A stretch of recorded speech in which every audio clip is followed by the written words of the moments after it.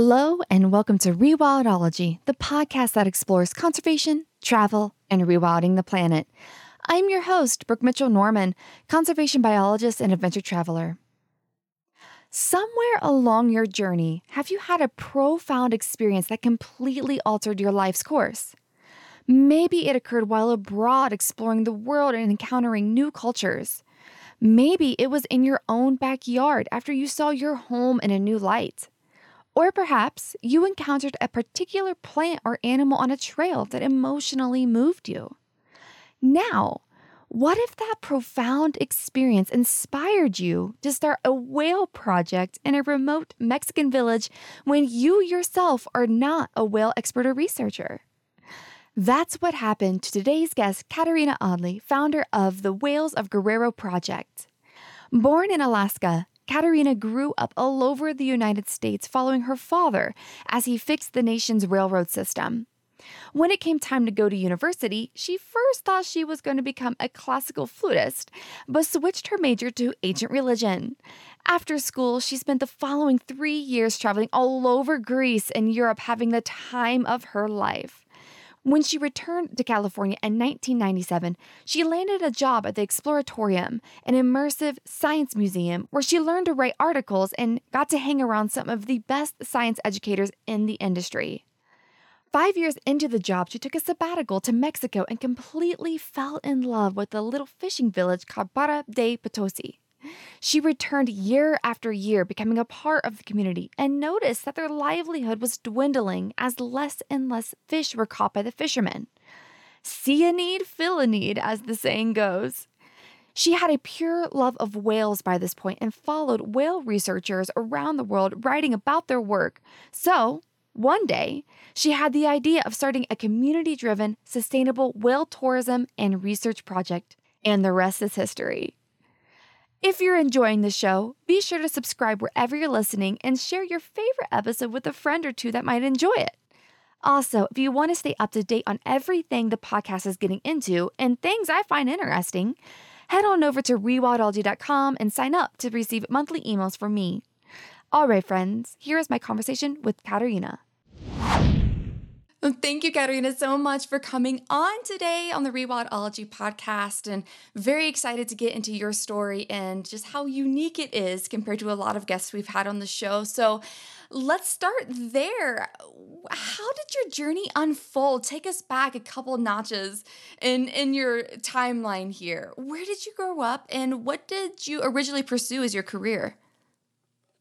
Okay, so I was born in Alaska, in Ketchikan, Alaska, and I grew up all over the U.S. My dad worked for Amtrak, and so we moved around a lot, fixing up the railroad. I moved to California when I was 19. First, I went to music school in Philadelphia and was planning on being a classical flutist, and then dropped out of music school. Moved to California and got my state residency and got into Berkeley. And at Berkeley, I got a degree in ancient religion and graduated from there and thought, I'm going to go move to Greece because my degree was in ancient Greek religion and the origins of Christianity. So I thought, I'm going to go learn with my body now. I've just been in books my whole life, and I'm going to learn in another way, in a really physical way. And I thought I would just go to Greece with my flute and busk and get some life experience under my belt and come back and get my PhD. And when I got to Greece, I moved to Crete because it was a very agricultural society. And I thought it would be interesting to see how men and women live differently in a place like that, because it wasn't like that in Berkeley, California. So I showed up and I was like 22 years old and didn't speak Greek. I spoke ancient Greek only. I had like $300 to my name. And I walked into a bar and was like, I'm looking to have a job. Like, do you need a gardener or you need a flutist or something? And maybe there's a dig. I could help you dig. And there's no digging. I mean, everybody was back at school and they were like, well, yeah, I can get you a job. And so they took me to a bar, and the bar was all men and me. And that bar guy saw me and I was blonde and young and said, can you dance? And I was like, Sure, I can dance. I like dancing. I mean, I just like, moving around. And so he gave me 50 drachmas and told me to go and get a dress like Cindy Crawford wears, was how he described it. And I came back the next night, and the word had gotten out in this little village that there was a new bar girl. And so the bar was just packed with men, and they were ready to see me dance. And I walked in, and that was my first night as a bar girl. Oh my God. And I ended up, yeah. Wow. And so I did not end up learning anything about archaeology, but I learned a lot about people.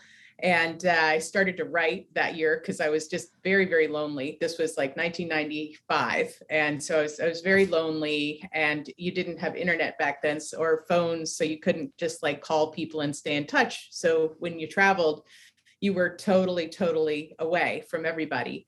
And so I spent a year there working in bars and going through all kinds of drama. And that's for another time. But that was my background to start with. So I basically did all kinds of wild stuff around Europe for a few years and moved back to the Bay Area and got myself a job so I was gone for 3 years, and I came back, and it was San Francisco in 1997, and the .com thing had just started. The internet had just been born. And so everybody was working in startups, and we're like, we're going to be rich, and you should work in a startup and you can get stock options. And there's this place named Google, and they have a ball pit and a slide and a sous chef, and it's awesome. And I thought that sounded really dumb, and I didn't want to go work at Google or anywhere. And so instead I decided I was going to be a poet. So I started trying to publish my writing, and did get some stuff published, but you don't really make much of a living getting your poems published. They don't pay. And eventually I stumbled into a very, very cool science museum called the Exploratorium, and it's in San Francisco. Have you heard of it? No, but that sounds phenomenal. What's it about, or what's the theme, or what's their thing? So the Exploratorium is the Museum of Science, Art, and Human Perception. Whoa. So it's a hands-on museum that opens up your own inquiry. So it makes you curious. It wakes you up. You go in and you try stuff, and you learn about the physics phenomena behind the different exhibits, and it makes you look at the world more deeply around you. And I was a really cocky young thing, and like 26, 27 years old. And I just thought I knew everything, and I wasn't getting where I wanted to be in life. I wanted to like do big things and make a difference and have meaning. And I was getting offered dumb jobs as like a secretary, but they wouldn't even hire me as a secretary because I could type, right? So I thought, oh, well, I always would get jobs typing for people. But they wouldn't hire me full time because they could tell I was a runner and that I wasn't going to like stick around with any kind of job. I had too much travel in me and too much wanderlust, and they could smell it on me. So nobody would hire me, and I didn't have any money, so I couldn't go to school. And I didn't really want to go back and study ancient religion anymore because I had learned so much about the world, and I felt like academics were pretty separated from the world. And I wanted to be in the world and a part of it, not studying it and thinking about it from the outside. So this museum, it had all these people who were scientists and artists and makers and thinkers, and they were all smart. They were smarter than me. And they knew how to work, and they knew how to make big things happen. And I thought, I need to work around these people. I need to know. I'm going to learn how to work with people if I work here. So I spent the next 5 years at the Exploratorium working with all kinds of people, making museum exhibits and learning about interviewing. I learned to write HTML, and we made outdoor guidebooks to the museum where you could go wandering around. And I got to be around all those great teachers that are the kind of teachers that make you want to be a scientist when you grow up. And it was kind of like a master's degree in a way, like being at the Exploratorium for 5 years. And I had a whole bunch of jobs and a big wad of keys to get into every department as I bopped around. And so 5 years later, I was kind of bored. Like I felt like I'd gotten what I needed to there. And every 5 years at the Exploratorium, you got a sabbatical. So I went to Mexico. And I'd never been to Mexico. I'd been to every state in the US because of Amtrak. And I had lived in Europe, and I spoke some Spanish and I spoke Greek, but I just never thought Mexico was anything for me. And my uncle was there. He had a house on the beach and a girlfriend who was Mexican. And I was like, well, I'll go to Mexico. And I got there, and it was in this little village. He was near a little village named Barra de Potosí. And I got off the plane in Zihuatanejo, and I stepped off, and I just got full of joy. I just felt happy and just felt just light and awake, and went to the beach. And I'm a fisherman. I've commercial fished, and I come from a long line of fishermen. So I went to the beach, and his house was on the beach, and I would sit there in the hammock and watch the waves and read my books. And I couldn't believe how fishy it was. It was like every fourth wave had a big fish in it, and you would get into the water and the fish would smack your legs. So yeah. And I started talking to local fishermen and asking them to take me fishing with them. And I went out, and we would just catch like dinner in 20 minutes. You could pull up a few red snappers and a mahi-mahi. And so it's just this very alive place. So that is how I fell in love with Mexico. And then at the same time, while I was working in the Exploratorium, I was about 27, and I started having dreams about whales.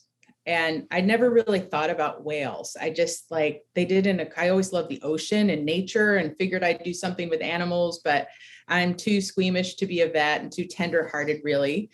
And I'm not very good at math, and I'm not a good test taker. So I really bombed my SATs, and I couldn't get into the GREs. I had talked my way out of having taken math in high school. And so I couldn't have gotten into grad school if I tried. And so I just fell in love with whales at the Exploratorium, and I basically was just dreaming about them. So I would dream about whales every night. I would have this dream where I would go down to the beach and go into the water and be breathing underwater and go to the Golden Gate Bridge. And there were great white sharks by the Golden Gate Bridge. And I thought, I was very afraid of the great white sharks. But in my dream, if whales came near me, then I was safe. And I was safe when the whales were close, because they gave me the ability to see the true nature of life around me. And it was like, it gave me this weird video game-esque battery for a temporary insight into people. And so I would have this recurring dream that was similar to just like the view outside my window. And that's what got me thinking about whales. So I started thinking about it and was like, I need to go see a whale. So I saved up my money, and there was no real whale watching at that time in the San Francisco area. There weren't that many whales back then compared to now. And I went out to the Farallon Islands, and I saw my first whale, and it was super far away. It was just a tiny little fluke in the distance, but that is how I got hooked on whales. So yeah, so very, very long story about me. But yeah, so that's kind of how the whale piece came into place. So fast forward another, 12 years, and I've been chasing whales around the world. I've been working as a volunteer all over the world, and all I wanted to do was be near whales and just study them. And so I was like a whale scientist fangirl, and I would go and I wrote a little zine about whales called Whoosh, the zine for whale lovers, to trick the scientists into letting me hang out with them. And I would just go and spend time on their research projects and go to sea. And sometimes I would volunteer for longer periods. And I went to all of these whale hotspots. And I got to see and learn a lot about whale science, and I got to learn a lot about scientists and how whale watching can really help places and how it can really hurt places, and how people are the problem and the solution to whale, anything that bothers whales or the ocean. So in 2011, I got married. My husband's an American man, but I married him on the beach in Barra de Potosí and I feel like when I got married, in Barra de Potosí in 2011, I married the beach as much as I married my husband, like in sickness and health till death do we part, all of that. I feel like I made my vows to that place. And having 80 people come from around the world and spend a week on the beach with us, like that place had been going through a hard time. I kept going back to that place where my uncle was over and over and over the years. And I saw the place declining after there had been the swine flu and there had been some cartel violence, and all of that had come together to really crash any kind of tourism that had been happening in the area.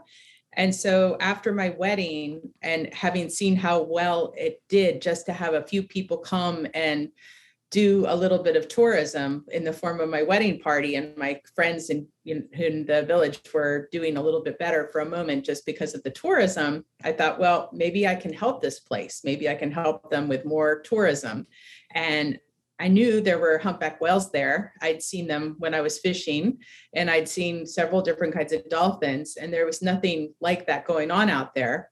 But I also had seen how badly tourism could go if people could really love those whales and dolphins to death. And so I saw an opportunity, and I also saw a risk. And so I decided to make it my job to help, but I did it in a totally integrated community way. And I applied the approach I learned from working at the Exploratorium of hands-on science and asking questions and doing interviews and having a kind of iterative approach or a very experimental approach to anything that we did. Like, okay, so what the goal is to create a way for people to regenerate their own environment and be economically healthy. And so how can we do that? And then make a big list of all the things. And one of the things was whale watching. Okay, well, what does that take? Well, we got to know what's here. And it turned out no one had ever studied the whales there or any marine mammals. So I got, I fundraised. I raised $20,000 from my friends and family in the US. Just asked everybody I knew to help start this project with me to do a whale study. And I went to the community in the village and said, I really want to help you guys. I see that you're struggling, and I've noticed the fishing isn't as good as it used to be. And did you know that sometimes people will pay money to go whale watching? And, we could do that, but we got to figure out what's out there and if there's enough whales to support it. And the community was into it. And I'd already made friends with a lot of them along the years. And so I already had a little bit of a connection in there. And I had seen how it went. Like most research projects that I participated in, it was like scientists would come in. It was the parachute science thing. They come in and they study and they stay in a little house and they get really close and they collect very tight data and then they publish it. And then they go back 10 years later and they're bummed out because their place is wrecked. And the community never knew they were there. And there's not much connection at all.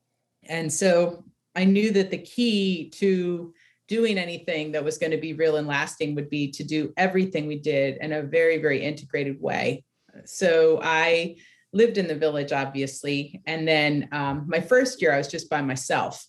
But that was in 2014 when I started my project. And when I started, I asked the team, or I asked the community, I said, I care about you and I'm worried about this. And I think we could do something with ecotourism. And to do that, we would need to study the whales. And the community said, all right, well, if you want to help the fishery in the region, you can't try and focus on old fishermen. Like, it's just like, I thought that would be a lot of fun to hang out with old fishermen because I love hanging out with old fishermen.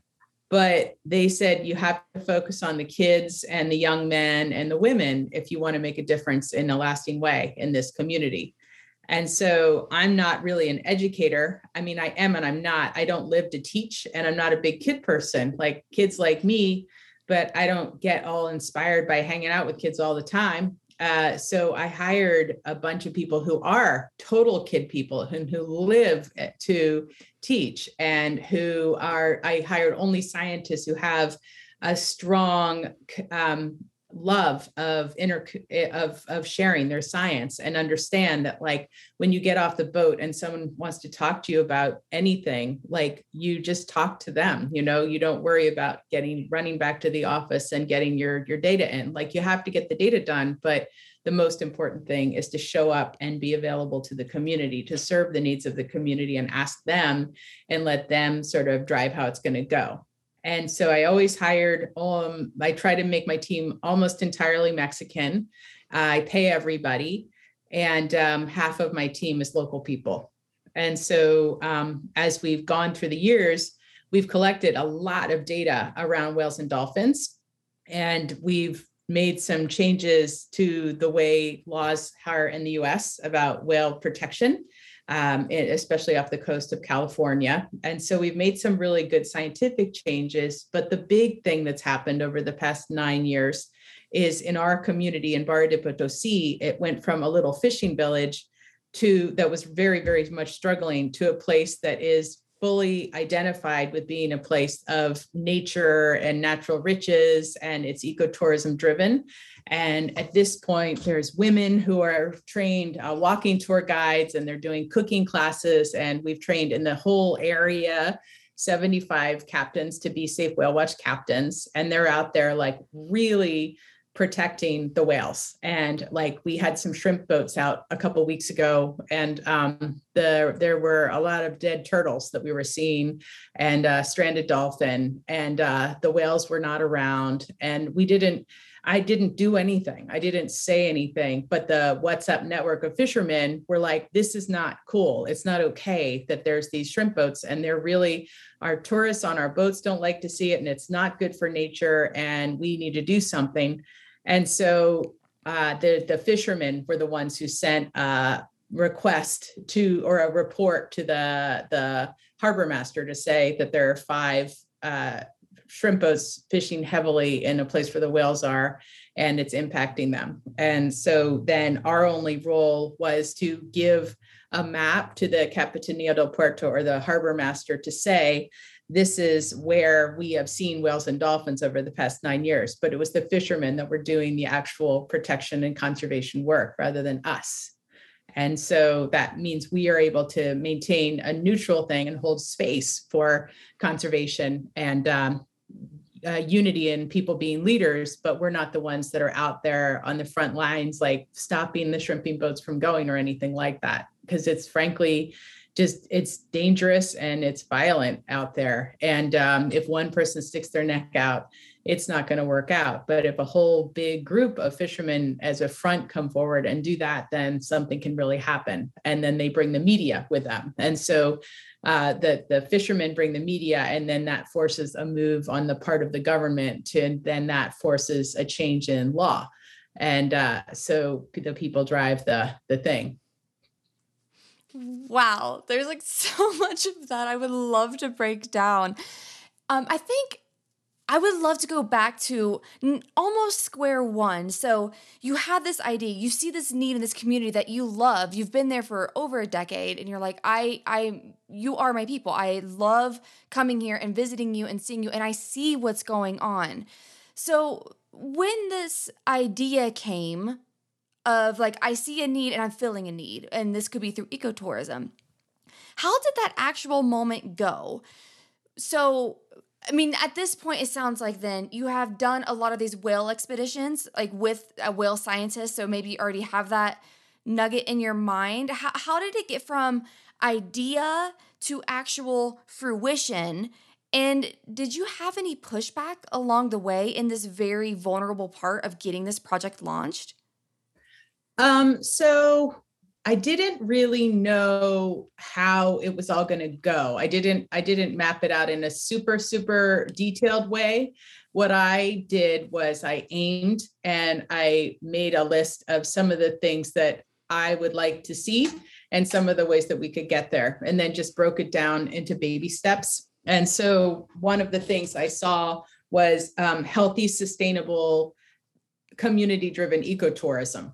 And so I knew to get there, there needed to be that very, very deep knowledge and connection with wildlife around them. And I know that scientists are the ones that get to spend the most time with the animals that they love. And that's partly why they are so invested in them, is they get to have all that time out there with them, really, really studying them.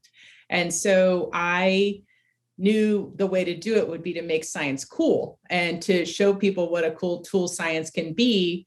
And for me, getting out there with one of my captains, his name is Arturo, and I've been working with him since 2014. And he always runs the hydrophone. And he was a fisherman, and fishermen are really, really good scientists because they tend to be, as they have to spend a lot of time just being quiet and patient and paying attention and try things and test and test and test. And they're robust. They're detail oriented. They're happy to be alone. They can do repetitive work. They can deal with boredom really well. A lot of the things that are really the nitty gritty of data collection it makes a fisherman and a scientist have a lot of the qualities in common.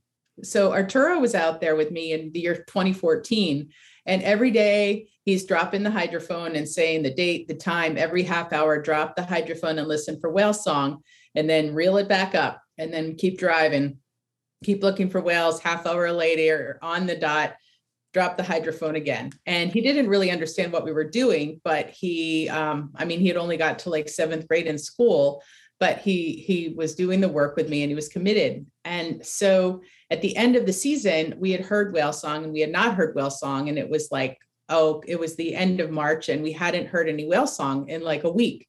And he was like, oh, I get it. So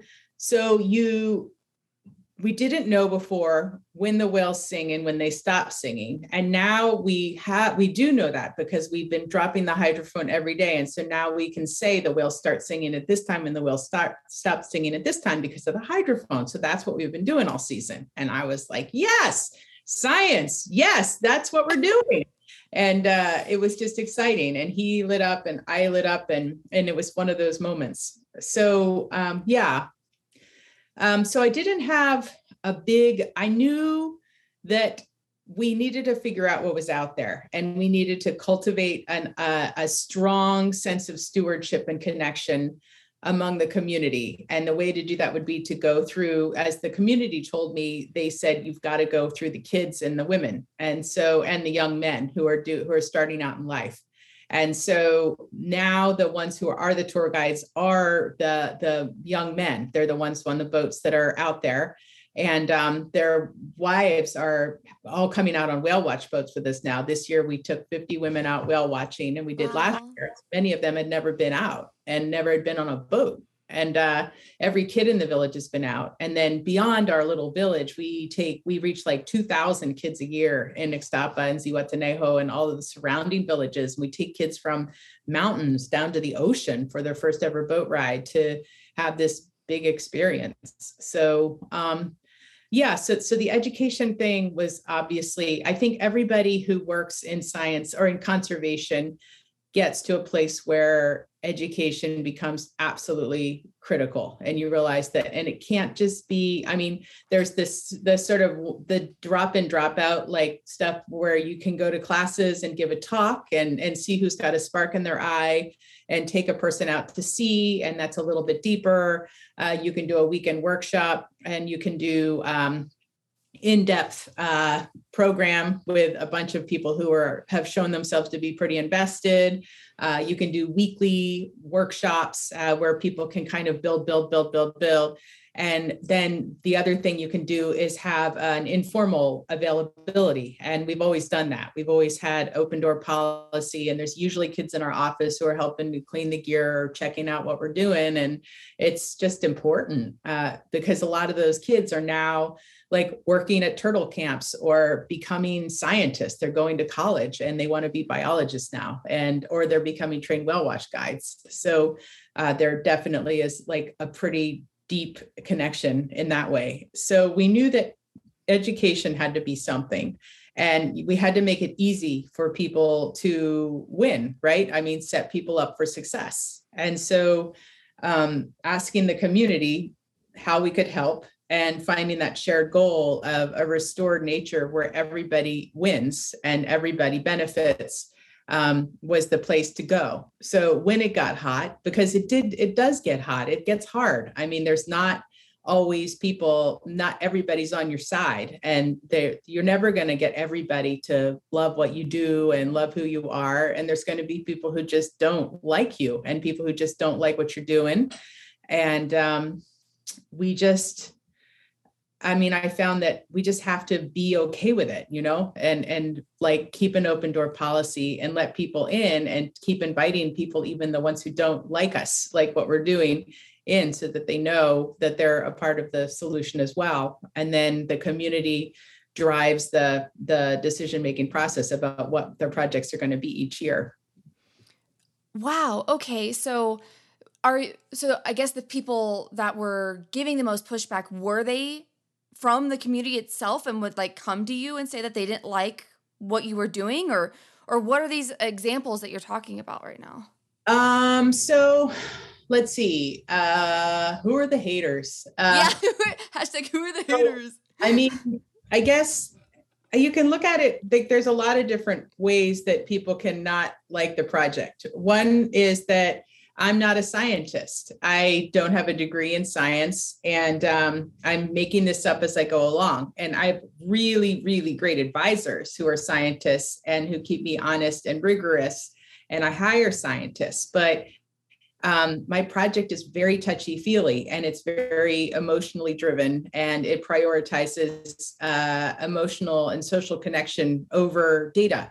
And so we drop data opportunities for being good whale watch models. For example, when we're out on the water and if we're with a whale for more than a half hour, we don't stay with it, even if we haven't collected all the data we want about that whale, if it hasn't showed us its tail and given us an ID.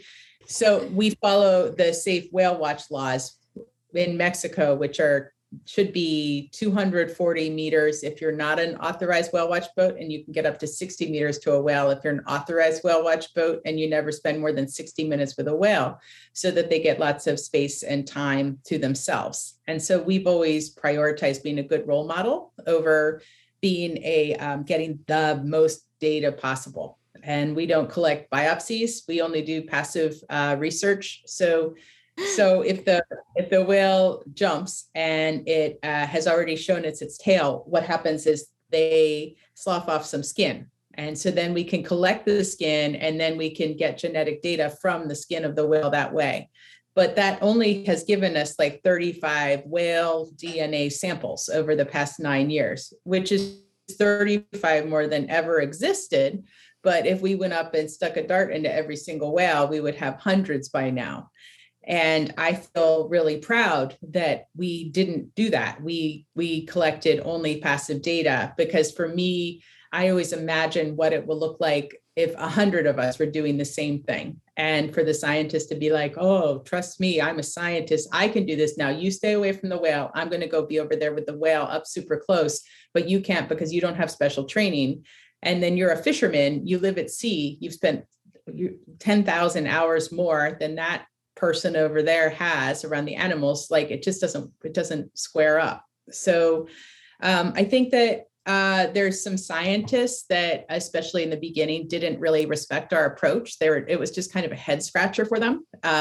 And then as we collect more and more data, our approach is working in that we've filled in a big black hole of knowledge about what marine mammals are in our whole state. And that's cool. And we've also built a model of community-driven conservation that is working, so that in 10 years, if I'm not there, the community will still be doing this work. And the kids and their kids are going to be following this relationship with nature that we've really been cultivating, where we celebrate the arrival of the whales with respect and appreciation and gratitude.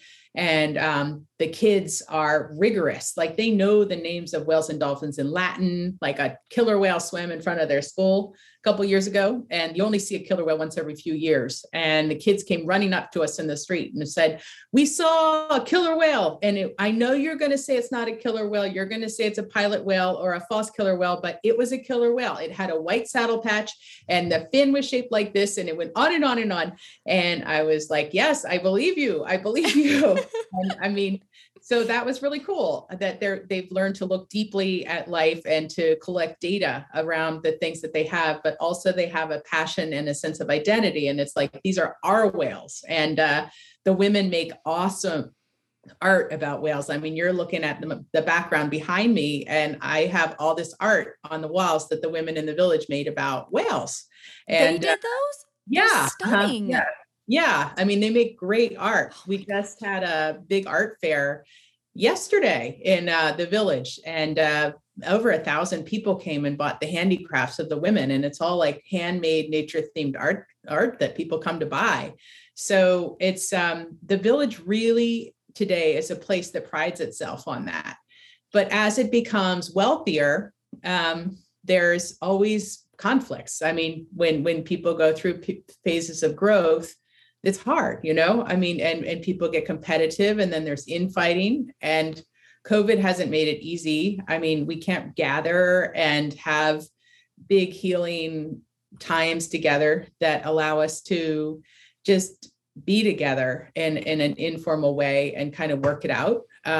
Like it doesn't really, you can't really work stuff out in workshops and meetings. Like you need to work things out over a beer. Right. And over some food, and get together once a month and just eat some tacos and shoot the breeze. Like that's really when the friendship is like, you build that friendship over food, and then that builds trust. And then that trust is what leads people to be willing to make leaps of faith when times are hard and when you have an ask. And if you haven't put that time in, you can spend down all of that social capital just like that. So not having had that time to be together, it goes quickly. And yeah, so that's, like this year when I stayed back in Oregon where I am today in January, and I'm usually there from January through March. But this year, Omicron was here, and I'm like a one-woman super spreader potentially. Like all I do when I'm down there is go from meeting to meeting to meeting and bring together little groups of people to drink beer and eat tacos and talk about their vision for nature and mostly listen. And so I just decided I needed to stay home during Omicron. I didn't want to be a spreader. And so, I mean, of course I'm vaccinated, but it wasn't the thing to do. So I missed the first part of the season. And when I got down there was a lot of infighting between the guides, and my team had already kind of started their own dynamic. That was a great dynamic, but it wasn't going the direction I needed it to go in terms of the project, because they'd been running it in one direction, and I needed to like make some adjustments with getting the data done and the education programs met in the way that we had set out to do. And so, yeah, I mean, so there was definitely some hard times when I got there. And I like asked all the guides from the little village, Bar de Potosi, to come together and have a beer with me, and no one came. And they always come to like have a meeting with me because I have good meetings. Like I always have snacks and beer, and like we stick to time, and we start on time, and we don't go more than an hour. And they're generally a pretty happy and satisfying thing. So I was like, wow, what happened here? And so I heard I wasn't able to go around to them. I had to like have one of my team members who's local ask the captains what's up, and whether it was a thing between them that they didn't want to be together, if they were mad at me. And they were mad at me because we had been giving all of these science studies. We have a 100-hour survey we're doing for NOAA this year. And we hired Arturo, my original captain, to do all 10 surveys of 10-hour days instead of passing it around. And so that was showing favoritism and giving him all the money. And we don't usually do that. And it was a mistake. Like I should have worked with all of the scientists like we do when we take women out and kids out. And when we do tourism, we cycle through. And so you get to go sometimes with Arturo, who's been out for 9 years and collected 2,000 hours of data with us. And sometimes you're going with a first year guy who has not ever taken anyone out whale watching before. And so, but to be fair and to give that new guy that experience, you have to invest in spending that time, even if their boat is like funky and their motor stinks and it's super loud and it's very uncomfortable and it's pretty leaky and there's no shade and, and they are hard to talk to. It's like, it doesn't matter. You still have to like be fair. And so I had to basically go around to all of the guides one by one and just acknowledge that, we had shown favoritism and that I'd done it because I was tired and it was just easier to just hire Arturo, and I wasn't there to hear their grievances and to correct it early on in the season. And, that's just what happened. So, there's these little things and you just, so, I mean, it's never easy, there's always stuff, but I had to get over, I had this thought when I started out that's a very that I had to grow out of. And that was that I thought that because I was doing good work and I was giving so much to the community that I had earned something. I had earned their trust, or I had earned the right for them to be a certain way with me. And the truth is that I will never have earned the right for anything. Nobody owes me anything. And if I think me being there and doing this work means I am owed anything at all from anybody, then I need to look at what I'm doing there. And so when I realized that and I recognized like, well, what am I doing down there? Why am I doing this work? And I'm doing it because it gives me meaning. Like it gives me meaning and it gives me connection. It gives me like, I love problem solving. I love asking questions. I love being in nature. I love connecting people. I love making space for people to transform. And so I have a dream job where I get to do all of that every day, all day long. And so I am so lucky because I've created a reality where I get to like be around my favorite animals and like get to be around really smart, emotionally intelligent people and have a little team of superstars and give them the skills to become great leaders. And, I have such a good life and I'm so fortunate. And anything that comes my way from the community, it's not because I earned it, that's anybody can give back, but nobody owes me anything. And so I had to like go through that. And I think that that's a developmental process that a lot of people go through when they work in conservation. And you got to get over the great white savior thing and look at your why and just be really, really honest about it. And because if it's coming from a place where you're doing it for praise, or you're doing it to look good, or you're doing it so everyone will like you, it's just like, that's a very hungry why. And it leads to discontentment and exhaustion. Has been what I've found, because I have all of that in me too. I'm no saint, and I like acknowledgement and these sorts of things. But if that is deep down the reason why I'm doing it, it's not a sustainable way to operate is what I found, Yes. Wow. That was so powerful. Like, I just kind of want to like sit and just like absorbing that information. And that only comes from going through it and experiencing it and going through hard times. Like that was a perfect example. Like, I can only imagine how you felt. I mean, you just explained that so well because you've been able to go through it, but to hear that your guide team was personally upset with you. I mean, no matter how far any of us have come, in our own personal development, that had to hurt and that had to feel pretty rough. And then humbling yourself to go through why. Like, why are they mad? And again, humbling yourself enough to go and apologize to everybody. Like that is an amazing example of being a true leader in my eyes and what you actually stand for in creating this entire project, because someone who might have more of an ego probably wouldn't have done that.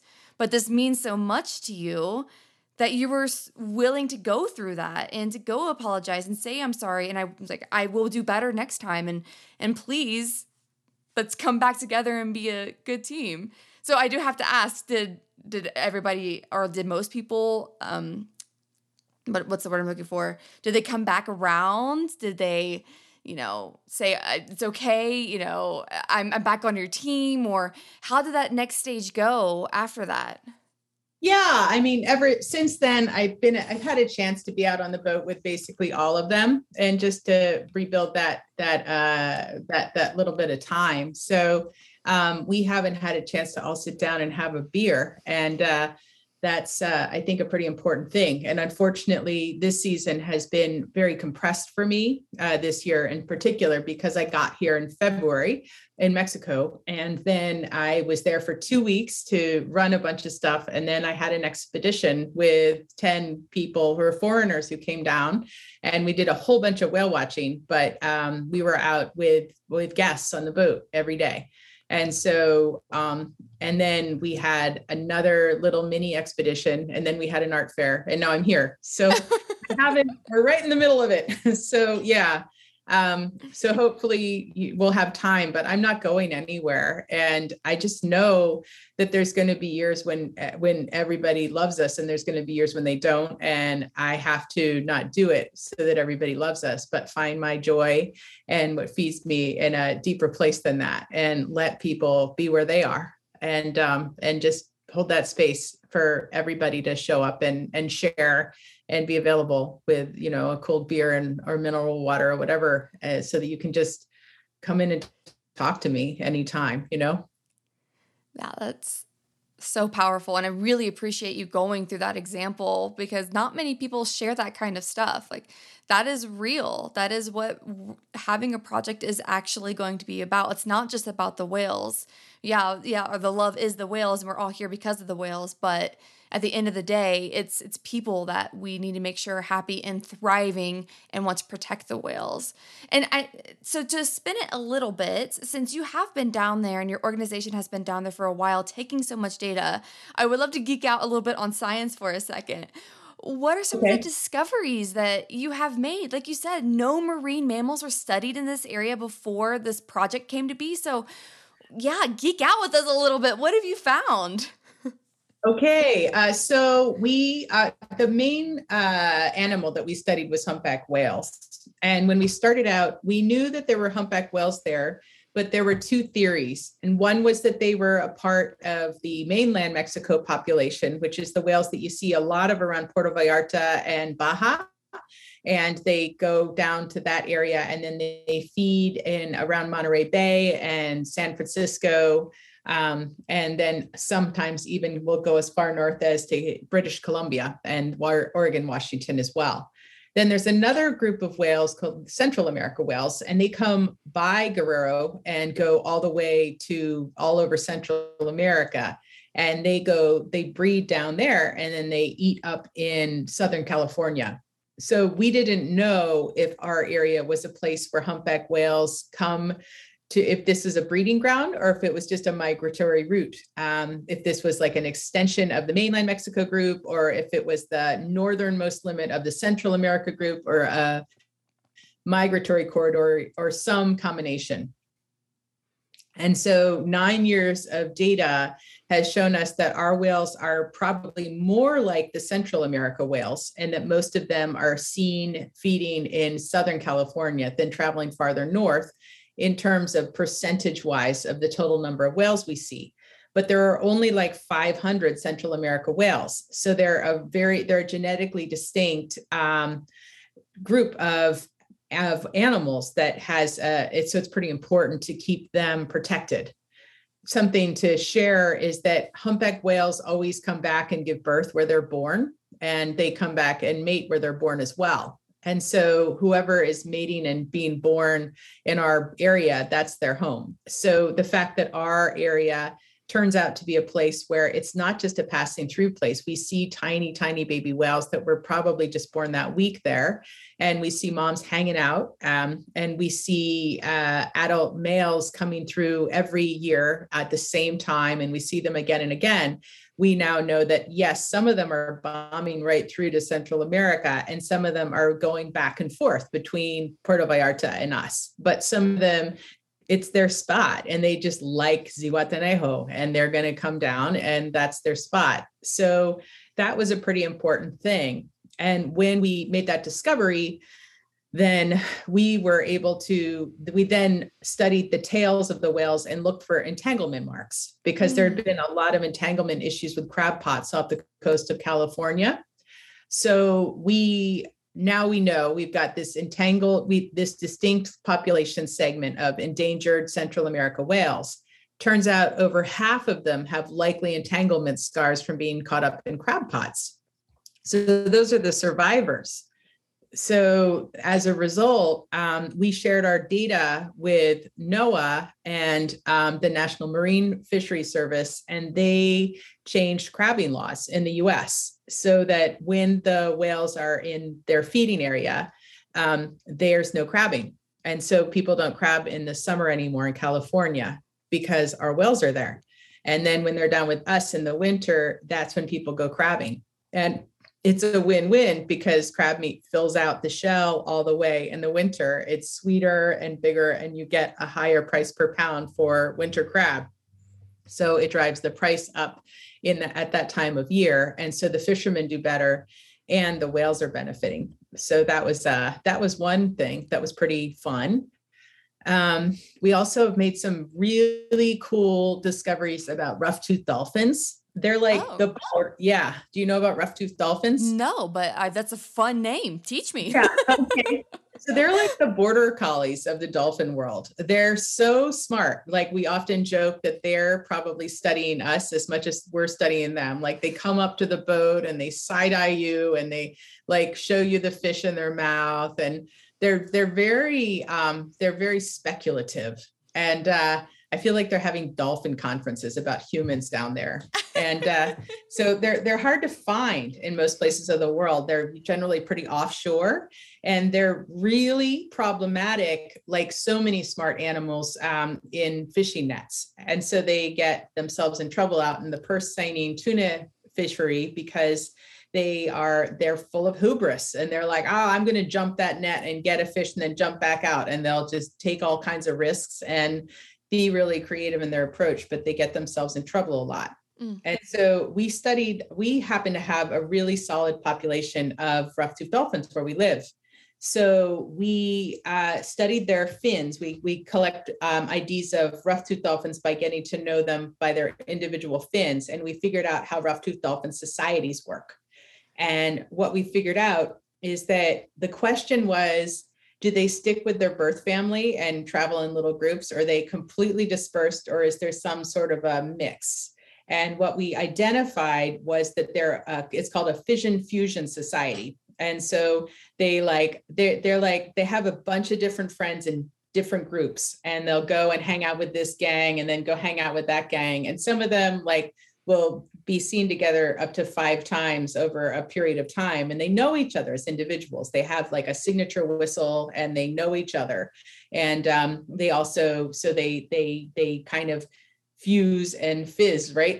back and forth between different groups. And so in terms of conservation implications, what that means is that if you scoop up a whole pod of rough-toothed dolphins in your fishing net and kill them, you're not necessarily going to be destroying an entire distinct family genetic unit, which doesn't mean that they should be scooping up the dolphins, but that's interesting information to know.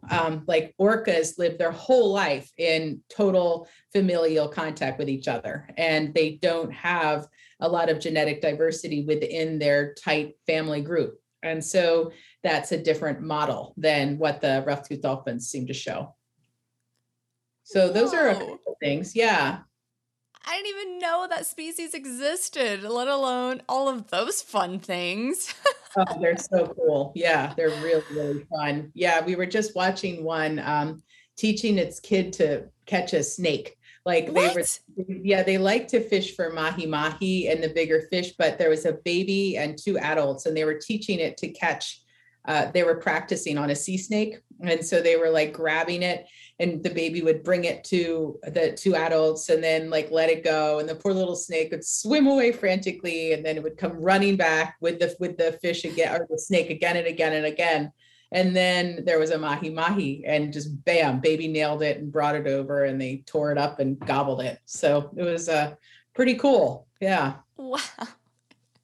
That is an amazing visual too. Just It was a neat day. wow, Well, and that's it's neat when you're incredible. out there and you're seeing something and you think maybe no one has ever seen this before, and you're when you're getting that moment out there, it's pretty special.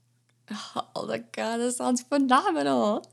So, what would you say then, since you've done so much in your life? I feel like we need to sit down with some drinks because I really want to hear some of these Greece stories and some of the other wild things you've done, but that's for another time.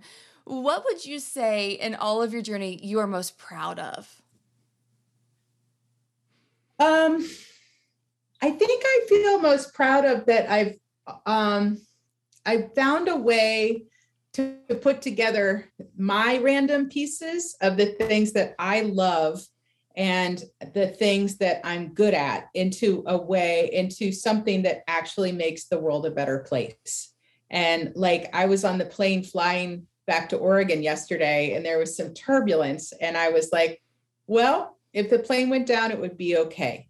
I mean, I don't want to die, but my life feels very complete, and there's so much to do. I mean, I really want to write a book about all of this, and I want to keep going, and I want to know where it goes.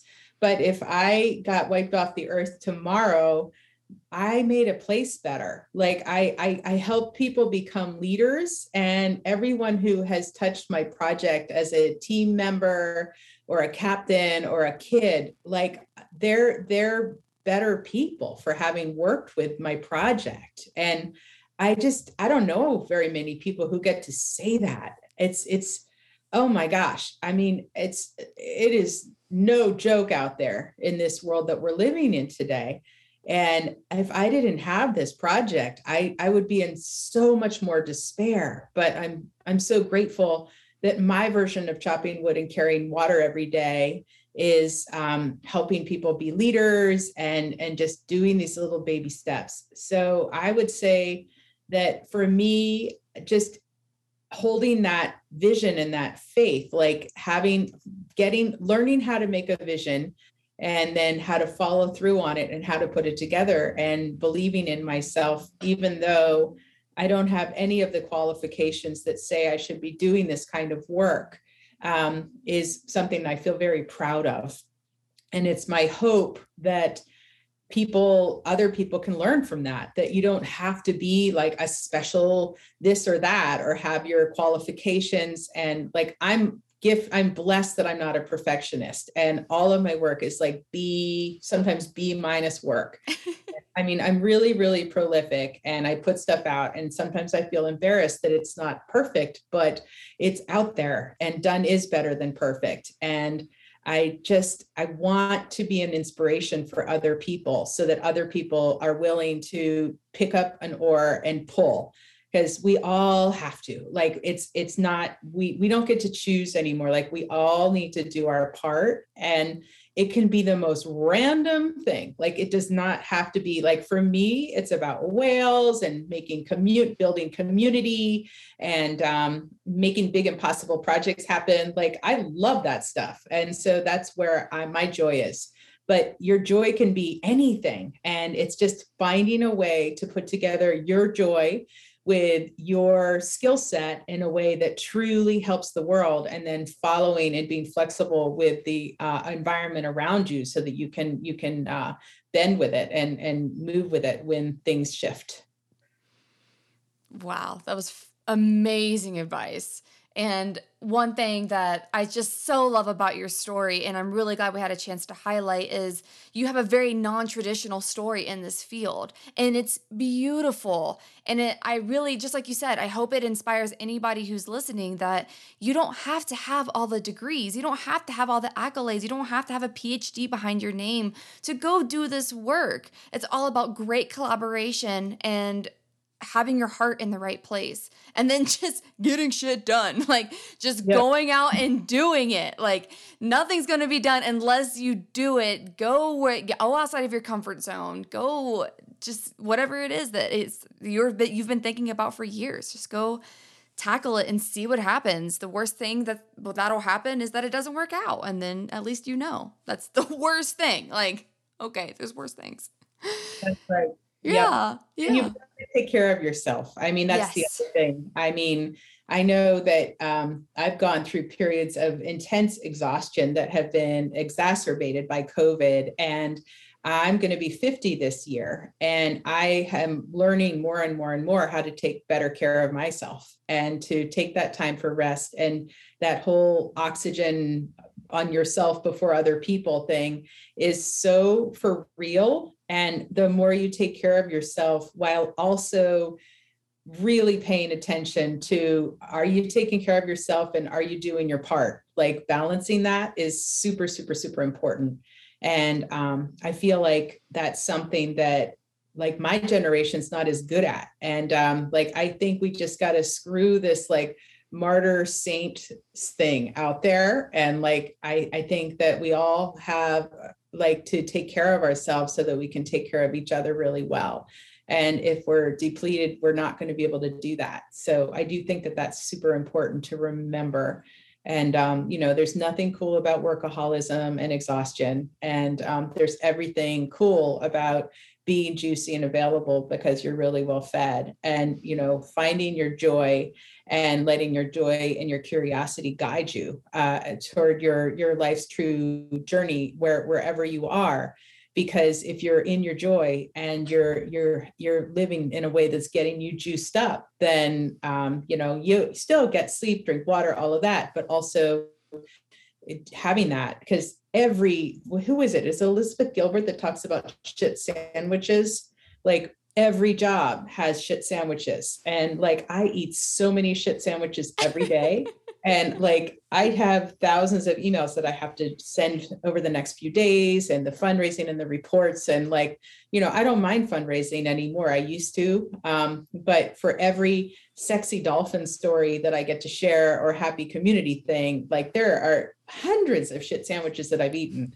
And so having that joy and that base of self-care, like for me, it looks like a meditation practice. It looks like going for a walk every day. It's about getting less sleep and eating healthy foods and being around animals and having friends outside of my work that are not anything to do with my work. And then having my work community be people who I just love and respect and admire. That allows me to show up and just be really loving and generous person. And so then I can make all the good stuff happen. That's such great advice. I think that this field is pretty much anyone who's been in it for a while. Passion fatigue is real, and it's very easy to just exhaust yourself. So those reminders are fantastic, because it doesn't matter. I mean, I know that I need to hear that too. And I need to remind myself. So just hearing other people say it out loud, it just makes you feel, I don't know, what's the word, allowed to take that time, to take that break. And so I'm really glad you said that, as someone who has gotten so far in your journey and has made as much impact as you had, that like the number one is you. And then you can pour yourself even better into everybody else. So that was so good. I mean, I asked my heroes, the people that were in their 70s and had been doing this work for so much longer, how they're able to do so much more. And some of them are not in their 70s, but people who are highly, highly productive, and they're so relaxed. Like, that's the thing that I've noticed, is that they tend to be relaxed, and they tend to be unapologetic about taking that time for themselves. And I was like, okay, that's hard, especially as a woman, and like, as I just, but I just had to learn how to, like, I know how to relax, but not to perpetuate the exhausted giver. It's just like, fuck that, Right. That's not what we're doing here. That's not sustainable. And No. work here is like the work of helping people to connect with nature and each other in a way that leads to a regenerated planet is like, that's long-term work. That's not something that can be done. I mean, so yeah. So why not do it between naps, Yeah. Yes.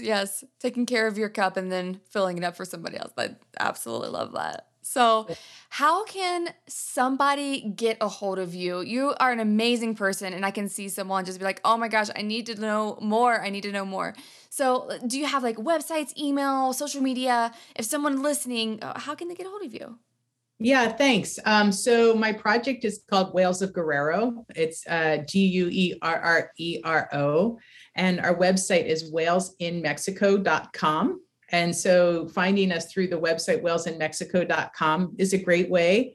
We have a very active Facebook page and Instagram as well. And so you can look up Whales of Guerrero on Instagram or on Facebook. And then on our website, we have a very fun newsletter. And so I send out, I'm about to make a couple pretty cool announcements actually. So so signing up for our newsletter through our website on whalesinmexico.com is a great way to be in touch, to really get the inside scoop on what's going on and hear where we're going. And if you want to get involved, that would definitely be the way to do it. Awesome. Well, thank you again so much, Katerina, for sitting down with me and sharing your amazing story. And I can't wait to get this out. For hosting. I really, really appreciate you inviting me to be on. So thank you so much for giving me a chance to share my story. And I hope it helps you guys out there to know that you don't have to be a certain way to make great things happen in the world. And you are the perfect example of that. So again, thank you so much for coming on. All right. Thank you. Hey, thanks again for listening to this episode of Rewildology. If you like what you heard, hit that subscribe button to never miss a future episode. Do you have a cool environmental organization, travel, story, or research that you'd like to share? Let me know at rewildology.com.